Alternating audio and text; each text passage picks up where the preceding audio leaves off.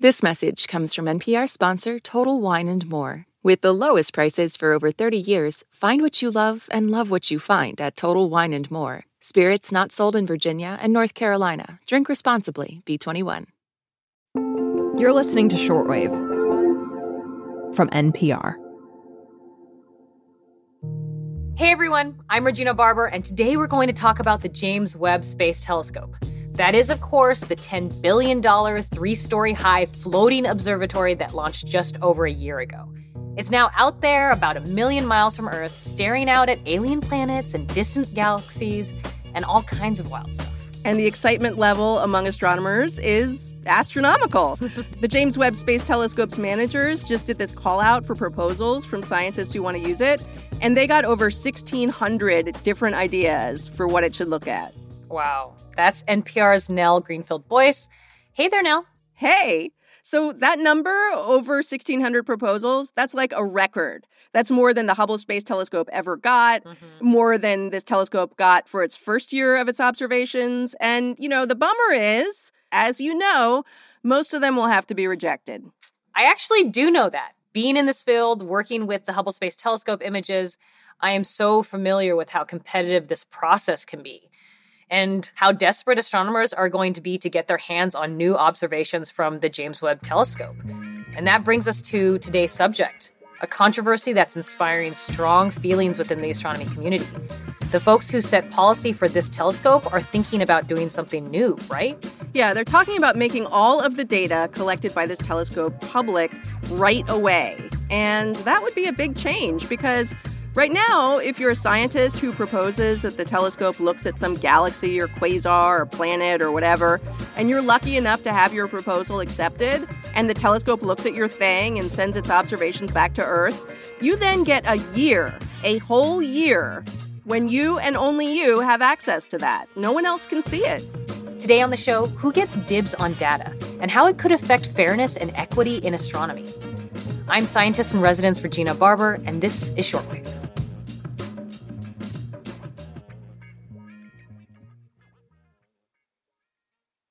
This message comes from NPR sponsor Total Wine & More. With so many great bottles to choose from at the lowest price, it's easy to find your favorite Cabernet or a new single-barrel bourbon to try with some help from one of their friendly guides. With the lowest prices for over 30 years, find what you love and love what you find only at Total Wine & More. Curbside pickup and delivery available in most areas. Visit TotalWine.com to learn more. Spirits not sold in Virginia and North Carolina. Drink responsibly. B21. Okay, now, maybe you should just lay out how this has worked in the past. Like when a scientist uses a telescope, what happens next? Well, for a long time, like centuries, if you used a telescope, you were the one making the observations. And so, as a result, you physically possessed the records of what you saw. I was talking with Eric Smith about this. He works at the Science Mission Directorate at NASA headquarters. And he told me, you know, astronomers had exclusive access to what they'd seen and recorded. You know, originally it was just hand drawings, and then it became glass plates, and then it was film in some cases, and eventually it was magnetic tapes. And the model was whoever went to the observatory took those data home with them, and they just put them in their office, or they put them in some university vault. But starting with big space telescopes like Hubble, that old model just wasn't going to cut it. Right, because in this case, the telescope operators point the telescope to where you ask them to. Then the data is beamed back to Earth. It gets sent to the scientist electronically, and it could be shared that way with many people all at once, potentially. Right, and a big expensive space telescope is this public resource paid for by tax dollars. So the idea originally was for Hubble, and now James Webb Space Telescope, that you wouldn't get to keep your data to yourself forever. Right. Like you would get some time. You're the one who came up with where to point the telescope and how. So they were going to give you like a year of exclusive access. Mm-hmm. And then after that, it becomes public information because the public paid for it. And so that was the model, I would say, through the 80s and 90s. But he says now, more and more, there's a real push for instantaneous open data. I see that last year, the Biden administration came out with a statement about the federal government's position on open data, like basically saying that science agencies should make federally funded research results public immediately, like ASAP. Yeah, and NASA's Science Mission Directorate just issued a policy saying that all new missions should plan for data to be open access from the get-go.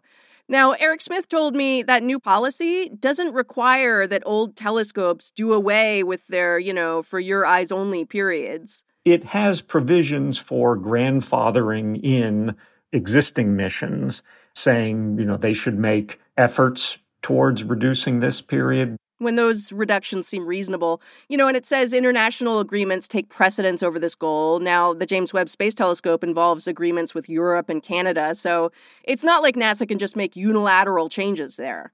Okay, but clearly the trend is in the open data direction, like even for a James Webb Space Telescope, right? It seems that way. So the Space Telescope Science Institute is the organization that manages and operates this new telescope, and Hubble, too. Mm-hmm. They're currently surveying astronomers about how they'd feel about the new telescope going open access. I was talking with Alessandra Aloisi. She's head of the Science Mission Office at the Institute. The community fought very hard not to do that, I remember. It was very controversial back then. She pointed out that about 5 years ago, a change was made so that scientists who use Hubble only get 6 months of exclusive access to their observations instead of 12. And that was not popular at first. It will likely go in that direction, but it may take a few years to get everybody on board, to get all the policies in place. I mean, I understand the argument that this could speed up scientific discoveries, and clearly when you have an extraordinary telescope with a finite lifespan, this could seem like a good thing. Yeah, although if the science gets too fast, like if it's done in this mad rush, it might get kind of sloppy. True. And it seems like this pressure on people racing to use this data is going to be intense. Astronomers worry about getting scooped, that somebody will announce the same discovery that they're working on before they can. Especially for somebody in their early career, the pressure can be overwhelming. Yeah, this happens even now when people have at least some time with the data all to themselves. I was talking with this astronomer named Alat Glickman. She told me that writing a proposal to get a space telescope to look at something is a huge investment of time. I would say the first time I ever did a Hubble Space Telescope proposal, I must have spent about 2 weeks on it, like full time. So she's at Middlebury College, which is a small liberal arts college, and she has a big teaching load that limits how fast she can do her research. And she knows there's people out there who are ready to pounce the moment that an exclusive access period comes to an end. Like, she told me she had this colleague who got an email from a competitor, and the competitor was like, look, I know your data is about to be public. I've written some computer code that's going to go through it and generate these results right away. And, we're going to have a paper done by the end of the week. Do you want to be a co-author or something?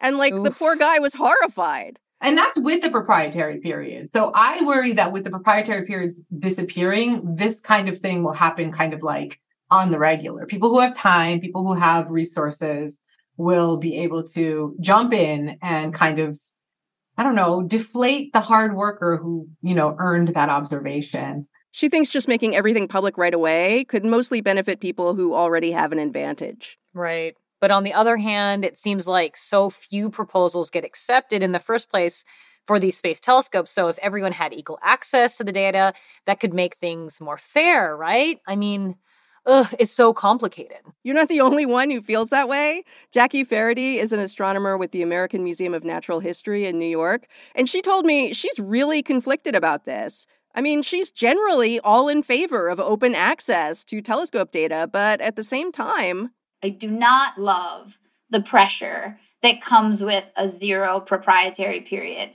It puts a strange amount of pressure and a mental gymnastics that you have to go through in doing your scientific work, because you're constantly kind of processing whether or not somebody else is working on that data set. She experienced that recently with some quickly released data from this new space telescope, to show what it could do. So given her conflicted feelings, what does she think should be done?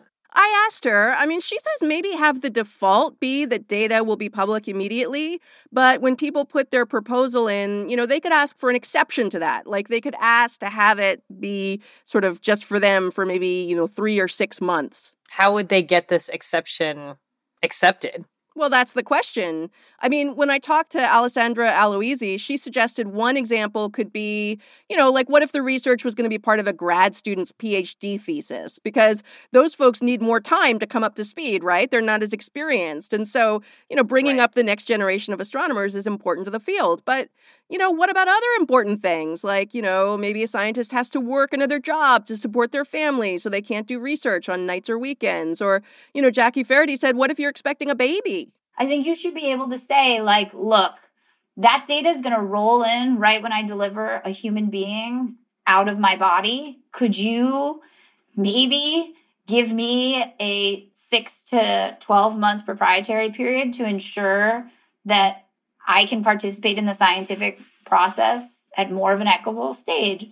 That feels like easy. She said if she was on the committee making that decision, she'd be like, done, you've got it, no problem. Wow, this actually sounds very familiar. But Nell, if something changes for James Webb Space Telescope, when would that happen? Oh, not for a while. I mean, there's doing this survey, and then the latest proposals for observation just came in. The people who get those proposals accepted will get the 12-month period. And so, that round of science will go on to the middle of 2024. So, nothing's going to happen for another year and a half at least. Okay, so we'll just have to wait and watch and see how this all unfolds. Keep us posted, please. I will. Thank you. Today's show was produced by Liz Metzger, edited by Gabriel Spitzer, and fact-checked by Anil Oza. The engineer was Valentina Rodriguez-Sanchez. Rebecca Ramirez is our supervising producer. Brendan Crump is our podcast coordinator. Our senior director of programming is Beth Donovan. And the senior vice president of programming is Anya Grenman. I'm Regina Barber. Thanks for listening to Shortwave from NPR.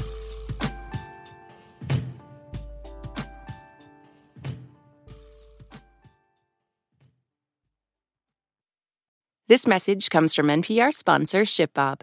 E-commerce logistics making you question why you started your business? Time to outsource fulfillment to the experts over at ShipBob. Get a free quote at shipbob.com. ShipBob. The past is shrouded in mystery. To understand it, you have to get up close. Something happened to our collective psyche after the atom bomb. On NPR's Throughline, we reopen stories from the past to find clues to the present. Find Throughline wherever you get your podcasts.